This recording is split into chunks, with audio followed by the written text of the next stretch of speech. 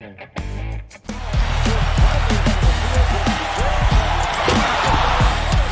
4-3 in the win. Oh, it's good. 2020 NBA championship belongs to the Los Angeles Lakers.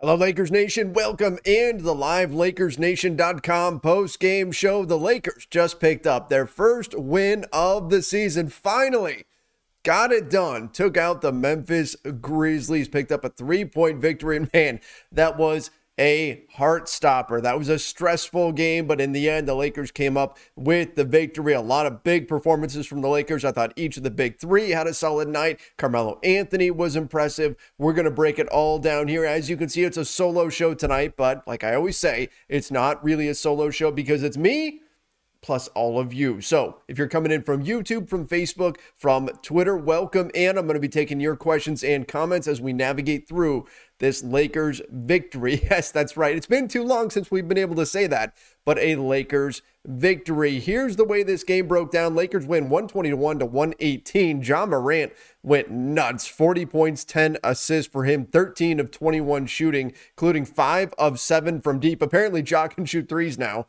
My goodness, he had a night, but the Lakers were able to counter. The Grizzlies go very heavy with their starting five. They rely on them a lot. Everybody in their starting five went into double figures, just like last night when this Grizzlies team beat the Clippers. But the Lakers did counter with some really good performances across the board. Anthony Davis, 22 points, 4 blocks, 8 boards, 8 of 15 shooting, 2 clutch free throws in crunch time. LeBron James, 19, 6 and 6, plus 2 blocks and 2 steals. Solid performance from him, shooting 7 for 19, but 4 of 9 from deep. And then Russell Westbrook, probably his best performance as a Laker, certainly his best regular season performance as a Laker. 5 for 15 shooting's not great, but 13 assists, 7 rebounds, 4 steals for Russ to go along with 13 points. And then Carmelo Anthony, my goodness, we said there's going to be games when Carmelo Anthony shoots you out of the game. There's also going to be games when he shoots you into it. And tonight, fortunately, was the latter. Carmelo Anthony drops 28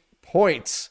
28, 10 for 15 shooting, 6 for 8 from deep from Melo. What a night for him. 3 boards, 1 assist, 1 steal, 2 blocks. Lakers Nation, I'm going to go into the chat right now because I want to see what you guys have to say. Let me see what's going on. I've got a lot of people that are fired up about what's happening here. Darnell Baylor said, I said this in the offseason about replacing Morris to get Melo because Melo will hit those open shots that Morris couldn't hit consistently. Look, tonight, Carmelo Anthony was a major difference maker for the Lakers. Thank you, Darnell, for the super chat. Certainly appreciate it. Carmelo Anthony, quite the night for him, and you got to love it. You love seeing that kind of performance. I did have a little bit of issue with them in crunch time to get the win, potentially. They go to Carmelo Anthony in a post-up when you have LeBron and Westbrook and Anthony Davis all on the floor. Carmelo missed that shot, but again, that's minor. I'm not going to complain on this right now when Carmelo Anthony had such a great night. Overall, the shot was falling. He moved up in the all-time scoring list. Great night from him. So impressive stuff there. And look, tonight, having Carmelo Anthony on a veteran minimum contract certainly helped the Lakers. They don't get this win without him. They don't get the win. Davis Painter from YouTube with the super chat said, Vogel's a good defensive mind, but he pays no attention to the offense and seems to ignore teams standing in the paint. Look, I still have some issues with the offense. In particular, my big pet peeve is how often we see the 2-man pick and roll on one side of the floor and then 3 guys just standing stagnant off ball. I want to see some off ball movement. But again, this is a win. We talk about focusing on process over result. But in the moment, we haven't seen a Lakers win since May. So I'm going to try to focus mostly on the positive for this show just because we kind of need it, right? Lakers Nation, we kind of need that positivity back. I think, and it's not even just us, I think the team needs the positivity. They needed to feel a win, and I want to see what this win does for them. But again, there's make no mistake, there's still a ways to go. There's a lot of things that they still need to work on, okay? But the end result in this certainly feels a lot better than what we saw the last 2 games. Kyle Roberts from YouTube, the super chat. Thank you. Said, so glad to get a win. Maybe we can string some together, but our defense is concerning. Definitely our 3-point closeouts, giving up offensive rebounds. Yeah, the offensive rebounding battle, 18-9 in favor of the Memphis Grizzlies. And even when the Lakers had bigs out on the floor, they were still getting beat to offensive boards. Again, like I said, there's still problems, right? It's not like the skies have parted, everything's perfect, and the Lakers are going to steamroll to an NBA championship. No, it's a work in progress right now. Okay, had they played this game against a better team that wasn't on the second night of a back-to-back like the Grizzlies were, it's possible they would have lost tonight. But again, there's been a lot of frustration in Lakers Nation. There's been a lot of people that have been upset. So let's take this moment before we nitpick all the issues and things. And don't worry, we will get into that. And, constructive criticism is fine. And basketball analysis is okay. We're going to break down those things. But let's just take a deep breath and take a moment to enjoy a Lakers win. Somebody said, Austin Reeves is the new Caruso. I had planned to talk about Austin Reeves in a little bit. I'd planned to talk about him in a little bit, but let's just talk about him right now. Again, I want to get into positivity, and I only got good things to say about Austin Reeves. What a nice night for him. 2 for 3 shooting, 3 assists, 4 points. You look at his stat line, you go, okay, he was all right. Plus 18. He was a plus 18 on the night, second best plus minus on the entire team. Yeah, those of you who are saying he's the next Caruso, that was the Caruso deal, right? He was the plus minus king. But plus 18 on the night for Austin Reeves. And here's what really got me. Well, okay, there's a few things. 18 minutes in a game where the Lakers, as much as we want to say it's early in the season and the Lakers say they're not feeling the pressure or anything like that, they're not getting frustrated, let's face it, this team needed a win. They needed to get a W. With that being the context, Frank Vogel felt comfortable enough to give him those minutes, and this is what shocked me. It didn't shock me that Frank Vogel gave him the minutes, right? That was maybe a pleasant surprise to a degree, but you could kind of feel it coming, right? Every time we've seen Austin Reeves on the floor, he's been good. He's made a positive impact. No, he's not a superstar. He's not going to take over a game or anything like that, but he makes smart basketball plays, and that matters. He's plus 18 for a reason. He's able to make smart plays. Here's what really shocked me. That not only does Frank Vogel trust him enough to play him 18 minutes, that's significant minutes for a guy who wasn't drafted, right? 18 minutes in what is a pretty important game, he put him on Ja Morant. Did you guys see that defensively? I could not believe my eyes. Here we are, Ja Morant is blowing up. You've got Kent Bazemore, you've got Avery Bradley on this team, you've got some other defenders, and Frank Vogel had tried a few different guys, and he felt comfortable enough and believed in him enough to put Austin Reeves in the fourth quarter on Ja Morant. Now, it's not like Austin Reeves just locked him down and then that was it, and Reeves played out. No, Reeves got subbed out after a few minutes, but these were crucial minutes. That tells you a lot. That tells you a lot about how Frank Vogel sees HBK, tells you a lot about how the other guys on the team see him, tells you a lot about what they've been seeing from day one. For Frank Vogel to go in crunch time to say, stop this guy, or at least do a good job defending this guy that has been on a tear, that is absolutely lighting us up. Austin, I'm going to trust you with that. That is such a positive sign. I can't even exaggerate like how important that is for Austin Reeves and the confidence that the team has in him. That tells us that they're seeing great things out of him night after night after night, and that they trust him, not necessarily to take over a game or anything, but just to make the right play and to make smart plays. And it doesn't matter if it's crunch time, doesn't matter if it's the first quarter, doesn't matter if it's preseason, summer league, regular season. They trust that he's going to make smart plays, and I think he did that tonight. And I even thought defensively, he was fine on Ja Morant. So this was a great sign for Austin Reeves moving forward. Again, you look at the stat sheet and say 4 points, 3 assists in 18 minutes, whatever, right? But in terms of the trust this team has in him, this is a really good thing moving forward. And I think even when guys get healthy, it's going to be awful hard to take these minutes away from him. All right, let me get back into the chat here. Mamba Mentality, my master lock is Bazemore. What are you doing fouling a 3-point shooter? Agreed. On the first view, it didn't look like he touched him. And then on the second view, you could see he kind of reached his hand in there. That's not a veteran play, right? If you're going to foul him, you foul him way before he gets into his shooting motion. Instead, Bazemore reaches a little bit, couldn't resist, reaches, hits him on the arm. And John Morant, if he had hit that last free throw, there would be a lot of people really upset with Ken Bazemore right now. It was not a smart play, but he knew it right when it happened. Fortunately, it didn't cost the Lakers in this one. People mentioning why didn't Rondo play in this one? This was the plan going in. Was not for Rondo to play every single night. In fact, they talked about this during the offseason, that Rondo came in knowing that he was not going to be an every single night player. So in this one, Frank Vogel decided to give more minutes to Austin Reeves, and Rondo did not get those minutes. And it worked out just fine. I don't think Rondo's going to have a problem with that. Again, he came in knowing that he was not going to be an every single night player for this team and that he was going to be used elsewhere. I've got a question here from YouTube. Said, I love seeing Russ set screens for LeBron down the stretch. Created great action in the pick and roll. Would love to see more of that. Yeah, did you notice that? Down the stretch, we saw almost exclusively LeBron-Russ pick and roll, with Russ being the screener. And I think that is a very smart play. It didn't always yield positive results, but I think moving forward, it's something you can continue to go to.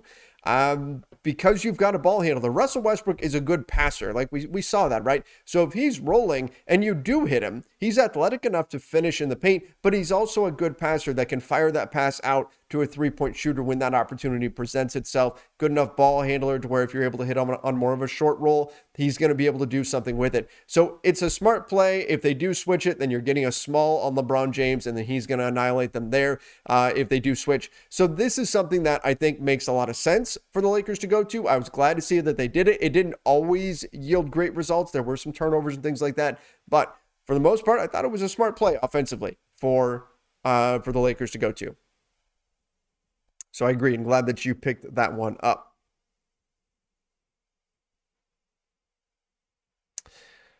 Somebody said Malik Monk was good. Yeah, you know what? I thought Malik Monk also made some really nice plays tonight. 4 for 7 shooting, 2 for 3 from 3, 4 assists, 12 points from him, plus 19. The only person to have a higher plus minus than Austin Reeves was Malik Monk. And I'll tell you what, I liked that Malik Monk as a cutter was a weapon, right? Like you saw him a few times make smart cuts. Now, he's not big. He's not very big as a player. And so you saw when he did cut to the basket, he was instantly thinking my shot's going to get blocked. When he was at the rim, somebody's going to come flying in. And so he usually wound up kicking the ball back out. But he's at least making those cuts, recognizing when the defense isn't reading what he's doing. And he's making that cut, collapsing them, and then firing it back out.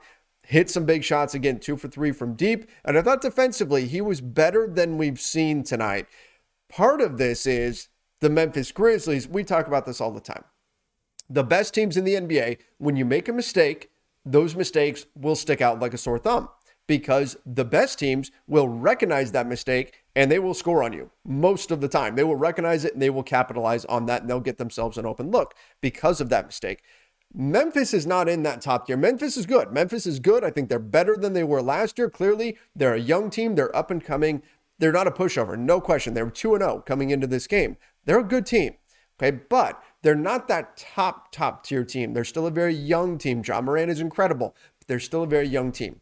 And so what that means is that they will let you get away with some mistakes. So the Lakers defense was able to make a few mistakes here and there, whereas the Suns would have punished them for that. The Golden State Warriors would have punished them for those mistakes and scored on them in those situations. But I will say that Monk overall looked better defensively, I think, tonight than he did the last 2 games. And so that was great to see. And then you had the added benefit of a few of the mistakes that were made kind of being covered up by the fact that it was the Grizzlies and not like a top tier team like the Suns are or the Golden State Warriors have the ability to be. Hey, but he was great. Loved the 3-point shooting that he brought in, especially when the Lakers were really struggling to hit from behind the arc. They went to him and he was able to knock in some shots and give them some floor spacing. So great stuff from him tonight. Anthony Diaz said, Trevor, when is our good 3-point shooter Wayne Ellington going to come back? I don't know. And here's my thing. I don't know when Ellington's going to get on the floor when he is healthy. To me, it's a Ellington or Monk situation. I don't think you can play both of them at the same time. If you do, it better be with LeBron, Bazemore, and Anthony Davis, because around them, you're going to need so much defensive support. I don't know that you can put them both on the floor at the same time, at least not for any long stretches. And Monk just had a really nice game. So let's say Wayne Ellington, who's been dealing with a strained hamstring, but it's getting better. Let's say he's good to go next game. Next game, Lakers head to San Antonio. If he's good to go next game, how many minutes does he realistically get? Didn't shoot the ball that well in preseason, but we know he's got a long career of hitting those shots. But if it's me, if I'm Frank Vogel, and I'm thinking, man, I need to bring in a shooter off the bench, am I taking away Malik Monk's minutes after this performance? No, I'm not. Am I taking away Austin Reeves' minutes after what he did tonight? No, definitely not. So even when Wayne Ellington is healthy, does he get in? Like Talen Horton-Tucker, if he was healthy, he brings a different dynamic that the Lakers don't already have. So I think you find minutes for him. Trevor Ariza brings you a different dynamic that you don't already have. Wayne Ellington is a similar skill set to Malik Monk, and Monk just had a really strong showing. So he'll be a guy that you can lean on at some point. I'm not saying they're never going to play him again, but if he's healthy next game, does he immediately get put into the rotation? I don't know. I don't know if that's something that we would see right away. I do believe we will see him again. He's not benched forever, banished, or anything like that. But I don't think the Lakers will be in some great hurry to throw him into game situations right as he comes off this injury. All right, let's get into our awards. And the first one I'm going to do, I love this. We're going to do the 360 award. The best star of the night. Was it Anthony Davis? Was it LeBron James? Was it Russell Westbrook? 360, 360. What I love about this so much is that I could pick whichever player I pick here. You guys in the chat, you could tell me the answer that's not right. You could tell me the answer is this guy or the answer is that guy. No matter who you pick, you can make an argument for that player. That's a good night. That's a good night when you can make a real argument for which player. In fact, through 3 quarters, I thought it was going to be Russell Westbrook. I thought it was going to be Russ who was getting it because he was dropping all those dimes. And I think you can still make a strong argument for it to be Russell Westbrook. And then you look at LeBron James, 6 boards, 6 assists, 2 steals, 2 blocks. Who had the ball in crunch time? When it was time to win the game, it was LeBron James. But I'm going with Anthony Davis. I'm going with AD, and I know some people are still getting on Anthony Davis's case, but 8 boards, 22 points, 2 assists, 4 blocks. How many big-time blocks did Anthony Davis make? Did you see DeAnthony Melton think he was going to dunk all over Anthony Davis, and AD just said no, kind of laughed at him, blocked the shot, the big block on Ja Morant in crunch time as well, making that play with Steven Adams. Ultimately, the ball went back to the Memphis Grizzlies, but caught that thing like a wide receiver. Looked like he had the interception there to get a key turnover. Anthony Davis defensively was a monster in this one. This was the Anthony Davis that we've been looking to see, and I thought that he was really good tonight. And then hitting those clutch free throws for me, that sealed it. That got Anthony Davis the 360 award for me. But again, chat, if you want to tell me, Trevor, you're wrong, it's LeBron. Trevor, you're wrong, it's Russell Westbrook. You can make an argument for any of them, and that is the beauty part of tonight. Somebody said, I'm nervous. They don't look dominant to me. Again, it's a process. It's growing. It's growth. Bad Dog Sports from YouTube said, Trev, what do the Lakers have to do to clean up the glass? They got killed on second chance points every single game. Yeah, agreed. They really did. They've gotten beat on second chance points each night. It's become a concern. This was a concern from game 1 of the preseason. We literally talked about it the first game of preseason.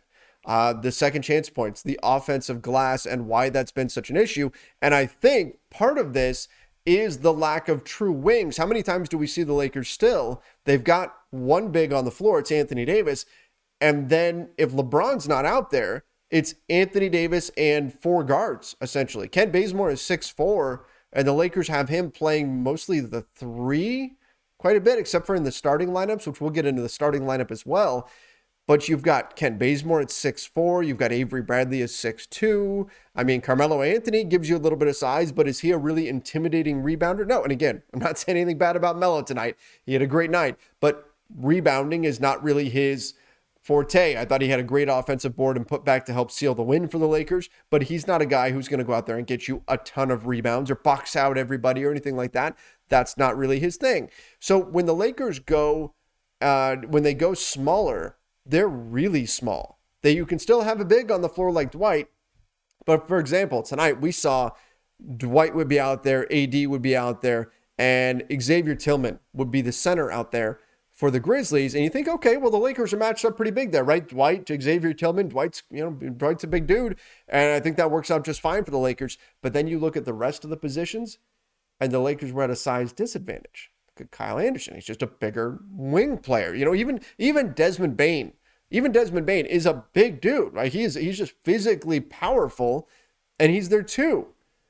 Jaren Jackson Jr. at the 4, not a great rebounder, but he's certainly long and he can create some havoc in there as well. Other teams just seem to have more size on the wings, and that's creating problems because those guys are crashing in and grabbing offensive boards. So I think part of this is the Lakers need some more size on the wings, and that they'll get a little bit of when THT and Trevor Ariza can come back. Obviously, it's a bit of a wait for that. But until then, it's got to be a team gang rebound mentality. You've got to keep other teams off the glass. The Grizzlies, again, if the Lakers had gotten the offensive boards under control, the Lakers cruised to a win here. But they gave up 18 offensive rebounds. That's way too many second chance opportunities. In fact, to give you an idea of how bad it was in regards to that, the Grizzlies, the Lakers turned the ball over 18 times. That's a lot, but the Grizzlies turned it over 17. The Grizzlies got 100 shots up in this game. 100 shots. That's ridiculous. 100 shots, and the Lakers took 84. 16 more shots. The Grizzlies took 16 more shots, and the Lakers won. There's not a lot of games that you're going to win with that being the shot differential. So that's something that does have to get cleaned up. It's something to watch moving forward. They are just going to have to be a little bit more aware of it. They've got to be a little bit more physical in the paint. They've got to be better with their box outs. But again, we've been saying that for weeks. Hopefully it's something that they can really take to heart because it almost cost them this one. Fortunately, it didn't. But again, you can't give up 18 offensive rebounds to an opposing team.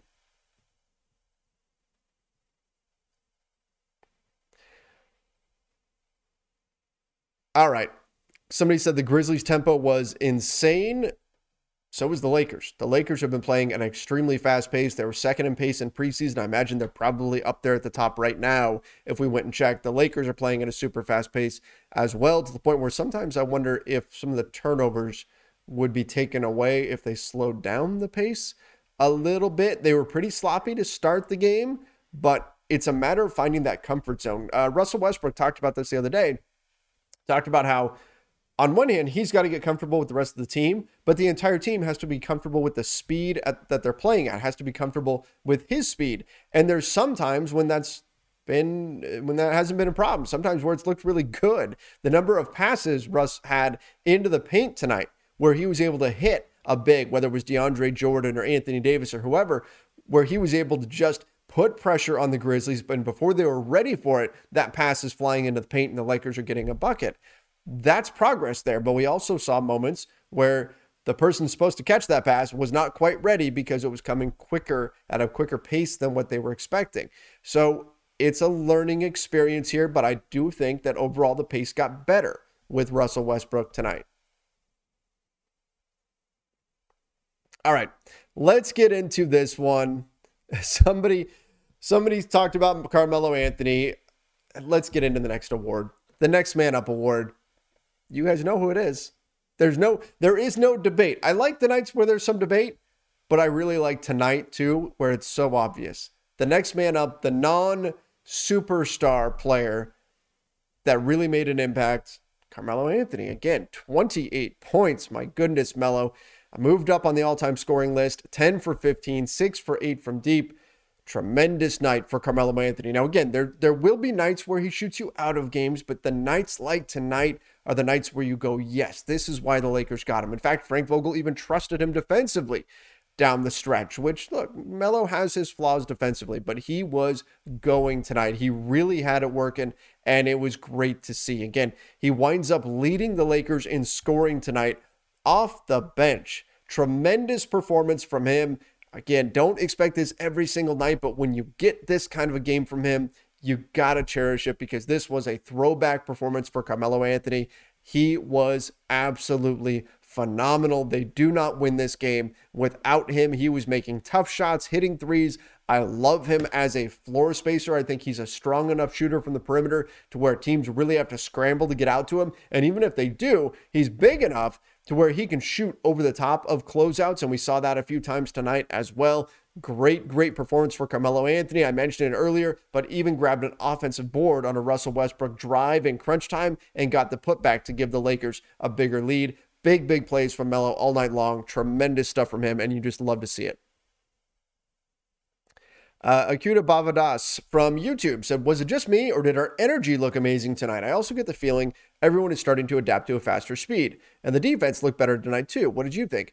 Yeah, I think the energy was better. I think the energy was a little bit more of a sense of urgency. Like it had more of a sense of urgency to it, where the Lakers went, no, we're not letting this one slip away. This is our chance to finally get the monkey off our back here and get a win, right? That's what they've been looking for. No wins in preseason, 0-2 in the first 2 games of the regular season. Whether they say, oh, we're not really frustrated.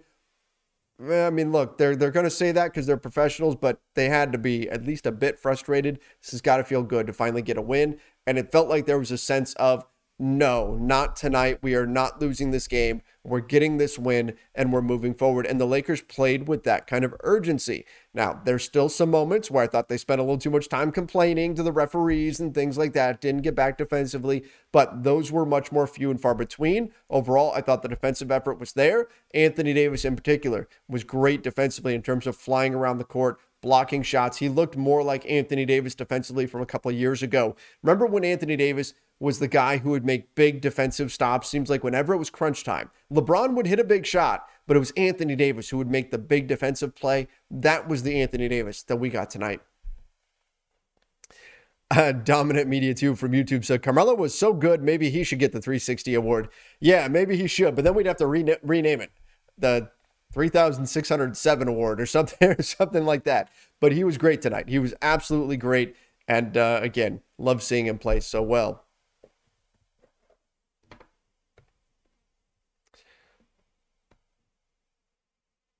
People saying the defense is still a concern. Look, again,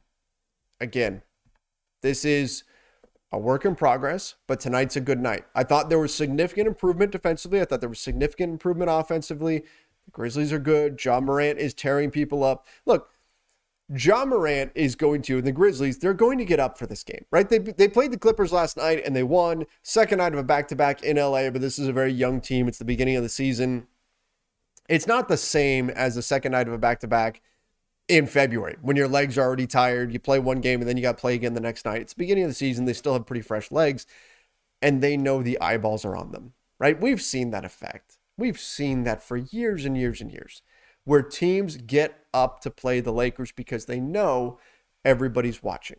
Most likely, tonight's game is going to have more eyeballs on it than any Grizzlies game throughout the course of the season. Right? I'm not trying to speak ill of the Grizzlies or anything like that. I think they're a very exciting, very fun, young, up-and-coming team. They're a team that I try to catch on League Pass whenever I can because I really do like this team a lot.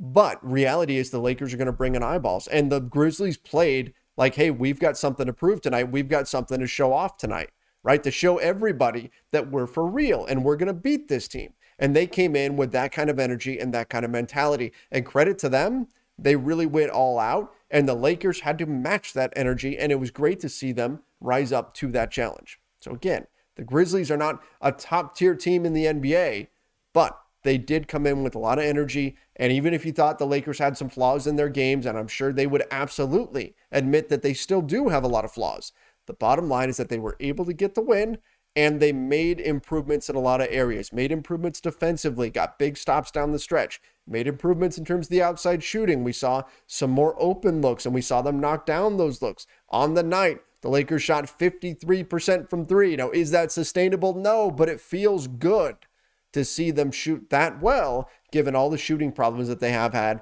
including last year. So it was a good night, and I think we just need to leave it at that.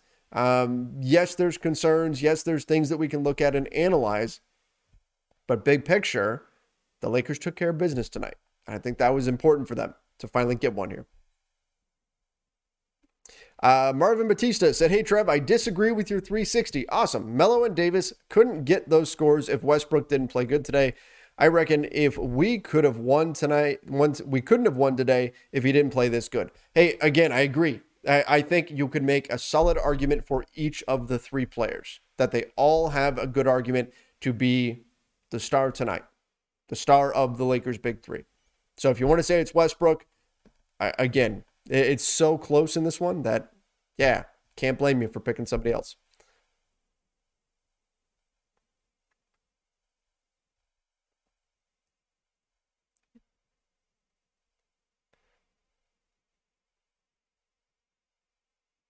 Somebody said, why is LeBron hitting or shooting so many threes? Because he's been hitting them. I mean, tonight, 4 for 9, and he's been knocking those in. So he's been shooting them. And if you look at, LeBron is a very cerebral player, right? So you look at the last 3 games so far in the regular season. He's shooting 50% from 3 on the season right now. 4 for 9 tonight, 5 for 9 last game. First game of the season, 5 for 11. So LeBron James is a very cerebral player. You look at the starting 5 they've been putting out there, and we'll talk about that in a bit. But DeAndre Jordan, Anthony Davis, Kent Bazemore, Russell Westbrook, LeBron James. Who's the best shooter out of that group? It's LeBron. So if he's not shooting those threes, who is? And if he's not shooting those threes, what defense is going to bother defending on the perimeter? Now, the Grizzlies still pack the paint because that's what you do against the Lakers. You pack the paint and you make them beat you from outside. But I think LeBron is recognizing that, hey, I've got to take these shots because defenses aren't going to be worried about getting out to AD right now until he shows that he can consistently knock those down. They're not going to be worried getting out to, say, Kent Bazemore as much unless it's a corner 3. Maybe they will. Or if he continues to shoot like we saw in some of these games where he shoots a decent percentage. They're certainly not getting out to Russell Westbrook. I think LeBron recognizes that in the starting unit and most of the time on the floor, he's one of, if not the best shooter. So he's got to take those shots. And I think that's a factor here and why we're seeing him take more of them. And again, right now, shooting threes at a 50% clip, that's a winning proposition. Keep taking them. As long as you're shooting that well, keep taking them because that's great. Teams would kill to have somebody shoot that well. Again, that's not sustainable, but he's shooting that shot very well right now. So I think that you've got a couple of things. He's making them, and I think he also recognizes that the team needs him taking and making those shots.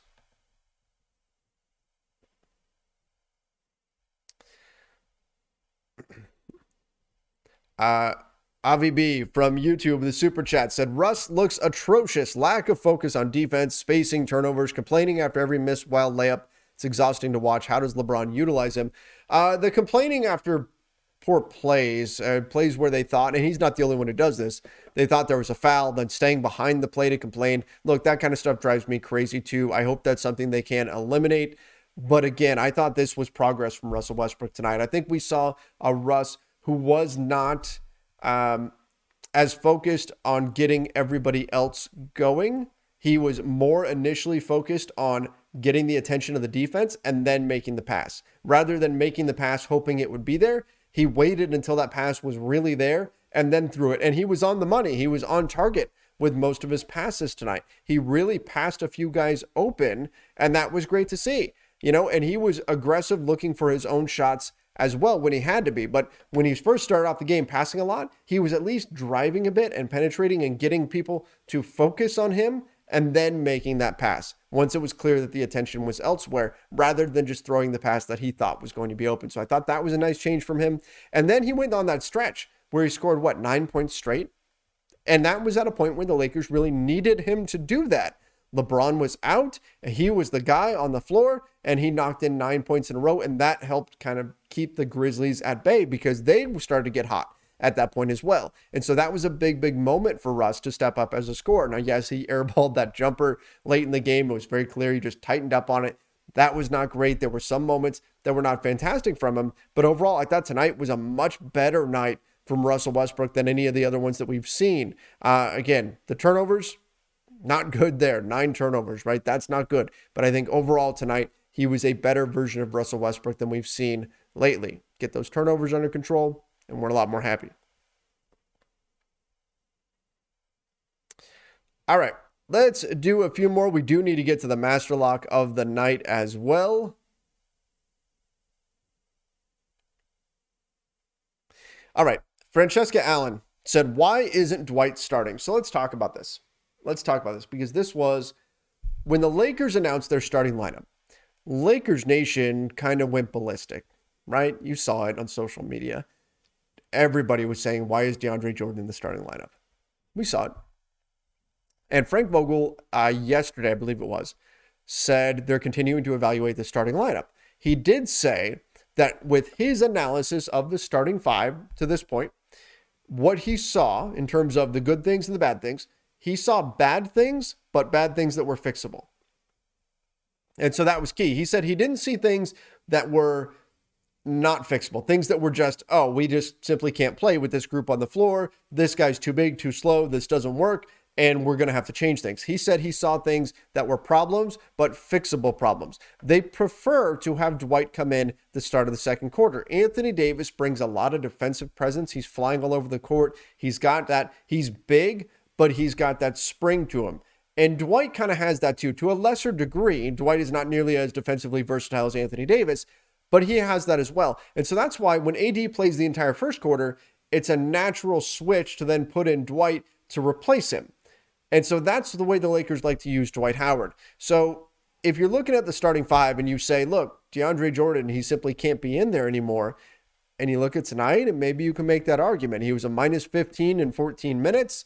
I thought the Lakers looked a lot better when he was off the floor. I understood why matchup-wise you probably want him against Steven Adams, but I thought he was getting beat a few times out there. And, he grabbed 8 boards, 3 blocks. That's nice. Had a really nice block on Jaren Jackson Jr., so he wasn't useless, but it did feel like the Lakers were a lot quicker on the floor. They were a lot more versatile when he was not on there.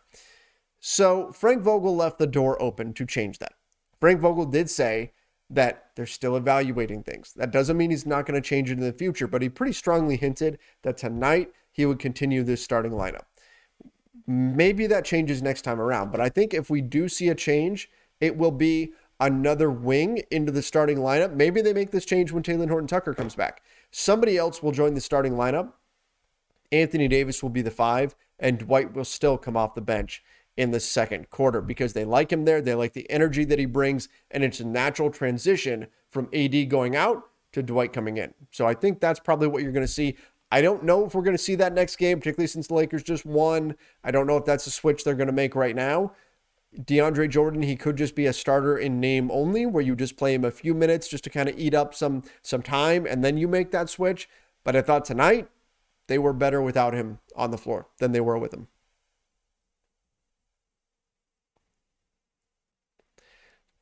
Leon Antonio, Bazemore's starting spot is gone when THT and Ariza get back. That's possible. I like the energy that Bazemore puts in defensively. But 4 fouls tonight, 11 points, 2 for 2 from deep. That's great. He hit some actually pretty important threes for the Lakers. He got lit up by Ja Morant. But to be fair, a lot of people will get lit up by Ja Morant. He was absolutely tremendous. So to say he didn't do a good job defensively on Ja Morant, how many guys in the league would have done a good job tonight on Ja Morant? Not many. Certainly not anybody that you can have on a veteran minimum deal like Kent Bazemore is. I think his defensive energy is something the Lakers can use, and it's important.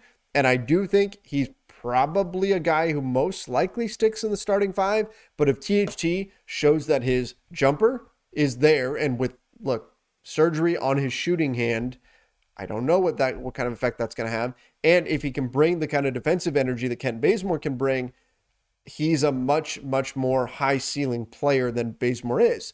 So it's possible that THT takes over that role from Bazemore, but we'll see what THT looks like when he gets back. I think Bazemore's defense is something that wins him over with Frank Vogel, and it makes sense because when you're looking at guys you want to put alongside Westbrook, LeBron, Anthony Davis, Vogel has said this. He's looking for 2 things: guys who can hit threes and guys who can play defense. And I think in terms of perimeter defense, Bazemore is probably the best one that they've got. Again, he's not perfect.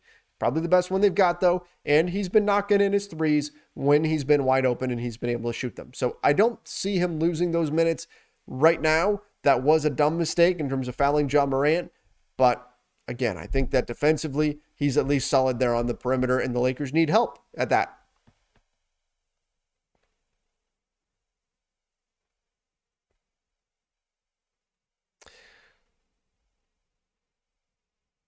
Somebody said, so Bradley is not a good defender, Trev. No, I think Bradley is a very good defender. I also think Bradley is a good defender that you can rely on as well. So if you want to make the argument that Bradley should be starting in front of Bazemore, okay, sure, you can make that argument. But again, Bradley's the new guy coming in. He's gotten some minutes, maybe a little bit by surprise in a few situations, but I don't think you just take away Bazemore's job. Like, has Bradley been that much better than Bazemore defensively and offensively? I can't go there. So I don't think it's something where you take away Bazemore's minutes and just give them to Bradley. I like Bradley a lot. He's a good defender. I think he's got a role on this team, but I'm not replacing Bazemore in the starting five for him at this moment. Andre Perry said they should have re-signed Alex Caruso. Look, that's gone, right? That it's something that they could have done. Ultimately, they decided it was too expensive. He would have been a nice fit. I'm disappointed too, but it's water under the bridge at this point.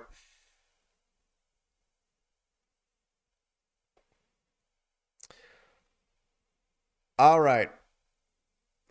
Nicholas Combs from Facebook said Russ and LeBron need to be on the court opposite whenever possible. So I'm assuming that you're saying you want Russell Westbrook on the floor when LeBron is not, and vice versa. And yeah, that makes sense. And I think Frank Vogel will indeed look to do that, try to stagger them a bit so you can really utilize their skills, so that when LeBron is out, you can say, okay, Russ, now you can really go do your thing.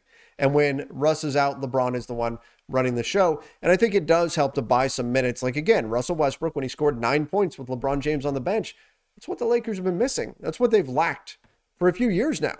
Every time LeBron's gone to the bench, the team has fallen apart. And tonight, Russ was able to help stem that tide. Now, again, it wasn't a perfect game. The turnovers were a bit rough for him. But, again, he did have a pretty nice performance overall, I thought. I thought this was a step forward for him. We'll see what happens next game. But I do like the idea of staggering the two of them because I think it helps you maximize their abilities. All right, let's do a few more. We do need to get into the master lock of the night as well. Charles Weldon Jr. said, Trevor, what happened to James Ennis? Can we still sign him? No, that's gone. The Lakers have used their 15th roster spot now on Avery Bradley. In theory, look, Bradley has a non-guaranteed contract. So does Austin Reeves. I don't think either one's going anywhere. But in theory, the Lakers could waive one of them and pick up. They could pick up Ennis if they wanted to. If they wanted. But again, I don't see them going that route.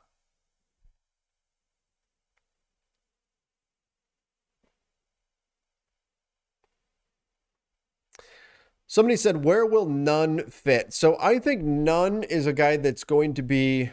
We saw the Rondo minutes alongside Bazemore at first. I'm sorry, it's alongside Westbrook at first in the first game. I think those are Nunn minutes. So in that second unit, when it was Westbrook, Rondo, Melo, Malik Monk, and then you had, I think it was Anthony Davis out there. We saw that in game one. I think those Rondo minutes would wind up going to Nunn. Reeves got them tonight. HBK did. And I think he will continue to play a role, but maybe he eats into somebody else's minutes somewhere and you can use him more as maybe a 2-3. Nunn's going to get his minutes. He got paid, right? He got the minimum level exception. He's not back for a few weeks, though, from that bone bruise. So who knows what things are going to look like at that point. By then, we may say, okay, this guy's really played his way out of minutes, or this guy's so good that you can't really move him off the floor. We'll see what things look like at that point. But I know Nunn is a guy that they were really counting on to do some big things for them. So I think they will find a role for him. They'll find some minutes for him. Maybe it's alongside Westbrook. Maybe it's Westbrook isn't on the floor quite as much and you're able to put in Nunn for a spell. There's a lot of different ways to go with it. But bottom line is that if you're trying to find minutes for Nunn and there's other guys that are doing well too, that's great. That's a good problem to have. It's much better than, oh my gosh, please get back Kendrick Nunn because these guys that are on the floor are not getting it done at all. Right? The issue the Lakers have right now is Malik Monk just played well. Austin Reeves is playing great. You're not taking their minutes away. So where do you get the minutes from? It's a great problem for Frank Vogel to have.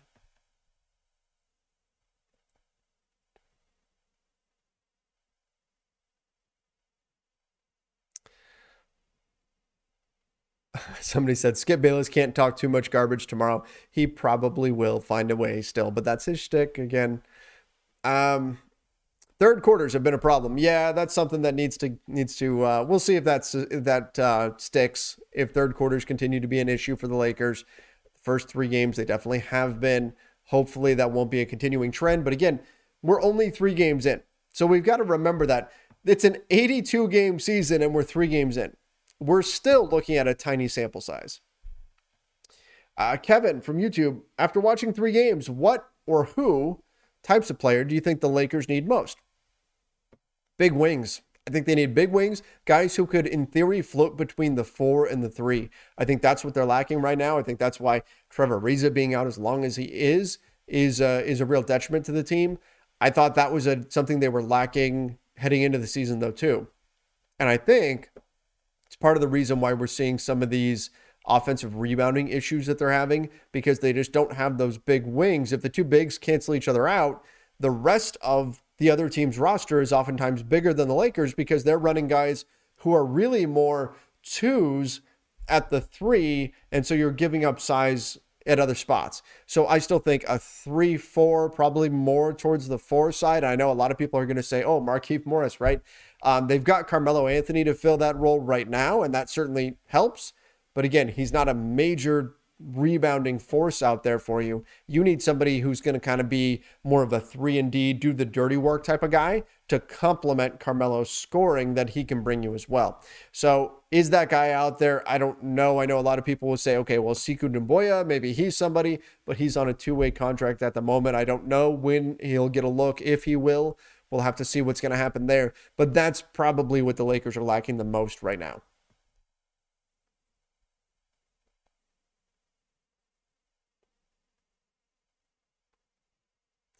Trevor, do you think Ariza will get a lot of playing time when he's ready to suit up for the Lakers? I think they will bring him along slowly. Coming off an ankle surgery, you got to make sure that he's fully healthy and good to go. You don't just, hey, I'm good today. I just had ankle surgery and now I'm fine. Okay, cool. Here's 35 minutes to a 36-year-old Trevor Ariza. That's not what's going to happen. You're going to see more spot minutes early on. But I do think that he was a big part of this before the injury. I think he was a big piece of their plans. And those plans changed a lot when Ariza and THT got hurt. The Lakers really had to scramble. And I think that's part of the reason why we've seen so much sloppiness. It's because they had clearly planned and schemed and drilled, planning on having those guys there. And now suddenly they're not. And you've got other people having to step in and fill those roles that aren't as capable of filling those roles, of being that kind of bigger player on the wing. So I do think they will need him, but I just don't think it's the kind of thing where they're going to throw him into the deep end immediately coming off of ankle surgery.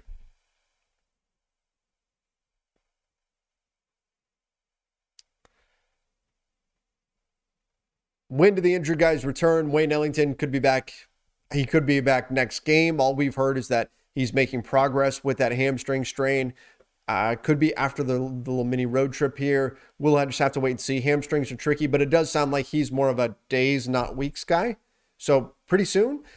Taylor Horton-Tucker is weeks. I believe it's now about 3 weeks till he gets reevaluated. Same thing with Kendrick Nunn. We're looking at 2 to 3 weeks before he gets reevaluated. Hopefully the reevaluation comes in, everything's good to go, and they say, okay, well, we're going to give him another week or so in practice to kind of work back in, and then we'll start playing them in games.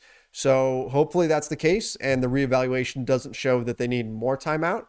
And then Ariza, we're probably looking at about 6-ish weeks at this point before he gets reevaluated, and then maybe he can make his return. So unfortunately, we're still at the weeks stage for 3 of those guys. Wayne Ellington is more of a days guy. We're probably days away from Wayne Ellington being back. The other guys, still weeks. Ariza, probably closer to a couple months. And Nunn as well being one of those weeks guys. Lawrence Christoph said, Trev, what are your thoughts on the fire Vogel comments? We won with this man, but people are still calling for his head. Anytime, and this isn't unique to basketball, anytime something goes wrong in sports, the first scapegoat is typically the coach, right? That's usually what people turn to first as the problem. And if you've been a Lakers fan for long enough, you know that's just kind of the way it goes. For a while, it was Mike D'Antoni.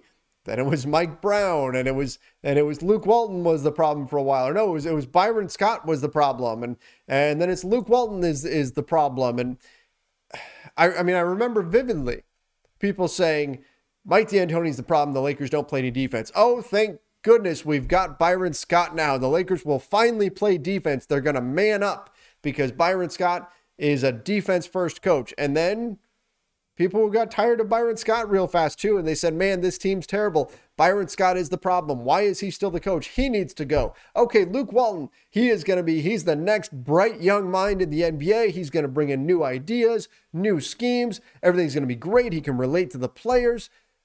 That soured pretty quick too. It's just it's what happens, right? When things aren't going well, we tend to look at the coach because we look at the decisions. We look at who's on the floor. That's the easy thing is to say, why is that guy playing? I don't like that player. I'd rather see this player in there. Coach, you're doing this wrong.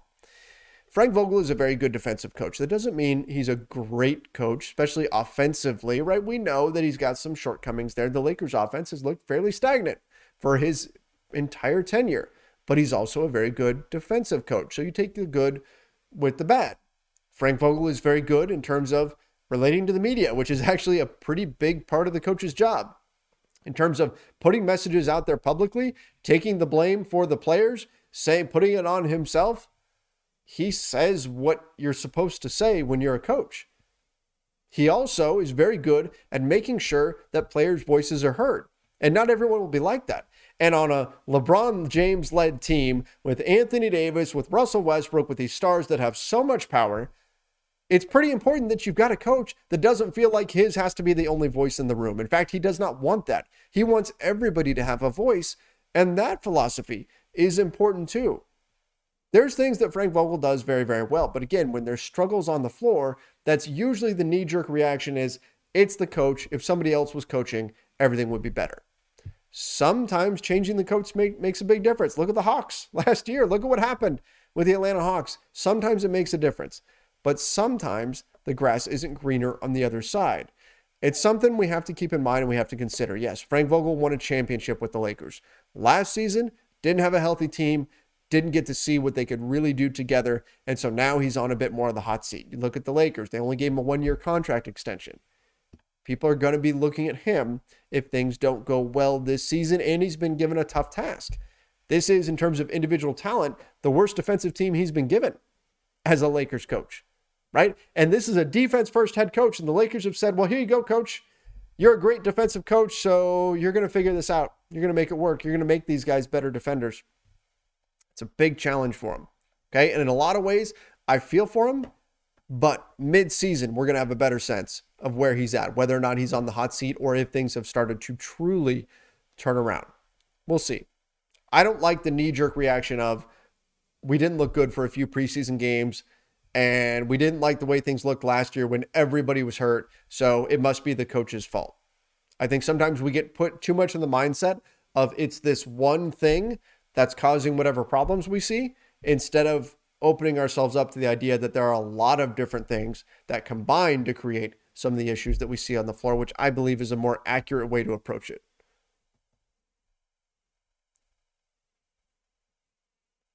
Somebody said Jordan can't even block a shot. DeAndre Jordan had 3 blocks tonight in 14 minutes. So if you're saying he's not a shot blocker, tonight's not the night for that. But again, I didn't think that he was great in that sense. Oh, somebody said Trevor literally low-key took a shot at Doc Rivers. I was not thinking of Doc Rivers when I said that he's a coach who relates to the media well and knows what to say and what not to say and that sort of thing. That was not me trying to take a shot at Doc Rivers. But look, but that is an example of a coach who, in the moment, said the wrong thing, and it created an issue with one of his players, right? You see what's going on with Ben Simmons. We see everything that's happening with, if you watch the NBA front office show, you're well versed in the Simmons siren. You know what happens. And look, a coach who does not handle those situations well or makes a mistake in those situations can create a problem for the team that they have to deal with. And Frank Vogel, 99% of the time, he says the right thing. In fact, Russell Westbrook had a terrible game 1. And what did Frank Vogel say? It's on me. It's not on him. It's on me. That was my fault for not putting him in the right spot. It's a coach sticking up for his player. And when I see things like that, I say, you know what? Frank Vogel's not perfect. He's got some issues as a coach, right? You can complain about the offense and things, but he does a lot of things really well that I think he probably doesn't get quite enough credit for too. All right. Let's get into a few more. Actually, you know what? We do need to get into the master lock of the night. We do need to get into the master lock of the night here. And this is actually a tough one because I'm pretty happy with everybody we saw on the Lakers. So we're going to have to master lock somebody here. Let's get into it. I'm going to start the graphic here. Chat, let me know. Who do you think should be put in Chris Masters' finishing hold, the master lock from this game? Let's go. Never mind. My graphic no-showed on me for this one, which it does every now and then. All right. We'll adjust. We'll move on. But the master lock, some people saying it's easy. Some people saying, oh, I'm seeing Bazemore. I'm seeing Westbrook. I'm seeing Vogel. Why are we master locking so many Lakers players? No, you know who I'm master locking? It's the officials. And not that I thought they had the worst game ever, but what was that at the end? We've seen worse officiating, but my goodness. What was that happened at the end where the Lakers had the ball and then suddenly there's 0.3 still on the clock and then they've got all these reviews taking so much time? It was a bit of a mess at the end of the game, officiating, especially in a close contested game like this. That's not what you want to see from an officiating crew. I thought we saw a few surprise calls in there as well. So my master lock goes to the referees. It's a light one, though. It's a light. I can't complain too much about them. I'm not master locking John Morant or anything like that. He was phenomenal. It's a light one. Just a little bit of, hey, let's clean things up towards the end of the game. I thought the referees, for the most part, were okay tonight, but you got to master lock somebody. So tonight, for how sloppy the end of the game was, I'm going to go with the officials. Master lock Bazemore for his foul on John Morant. Yes, that would have been my runner-up, but I feel good after a Lakers win. I think we're going to give the Lakers a break. We've master locked a Laker quite a bit, so let's just go with the referees for the moment. Somebody said make a poll for us. Yeah, when I've got a guest on, it'll be a little bit easier for me to make polls and things like that. Do that sort of stuff. Master lock Trevor's graphic. Yes, I should have checked to make sure that the graphic was still in the right spot. I was working on some things and I must have just moved it to a different folder. And so that's why it wasn't there. Master lock Chris Paul. He wasn't even in this game. And still master lock Chris Paul. I could probably get on board with that.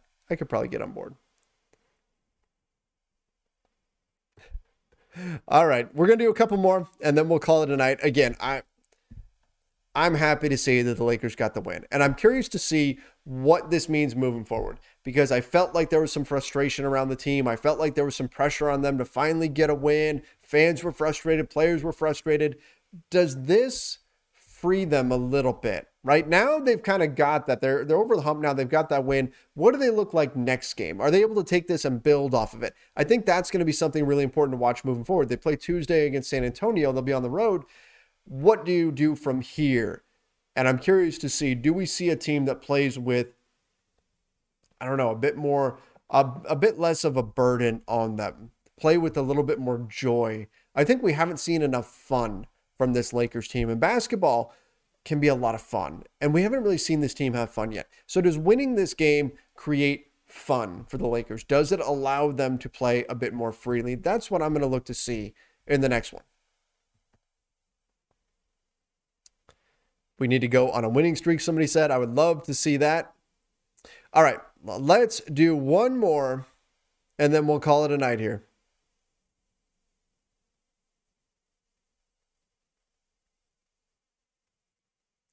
One more, and we will call it a night. Let's go with...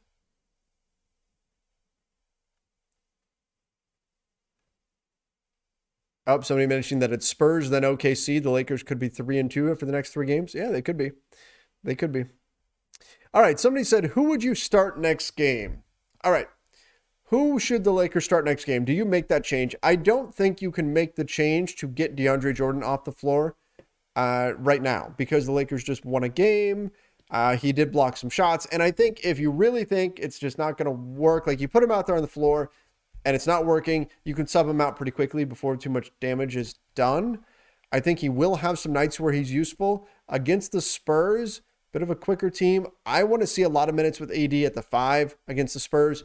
So I'm for next game making DeAndre Jordan kind of the nominal starter, where he plays a few minutes and then you sub him and you go with a smaller lineup for most of the game. I think just to kind of keep him in that rhythm. I think there are going to be some nights where you need him out there. So for the moment, I stick with it, but I'm definitely reining in those minutes quite a bit. I'm not worried about getting DeAndre Jordan the first 6 minutes of the first quarter and the first 6 minutes of the third quarter. If it's 3 minutes, it's 3 minutes. You've got to continue to pick up wins. You've got to continue to grow. I think long-term, Anthony Davis at the 5 is going to be the solution. And when you're playing smaller teams that you want to match up with, I think you're going to go with these smaller lineups a bit more. So I'm going to just rein back DeAndre Jordan rather than make the complete switch at this moment. Let's see how the next few games look. And then perhaps if the smaller lineup really looks good, then you go ahead and you make the switch from there. All right. All right, guys.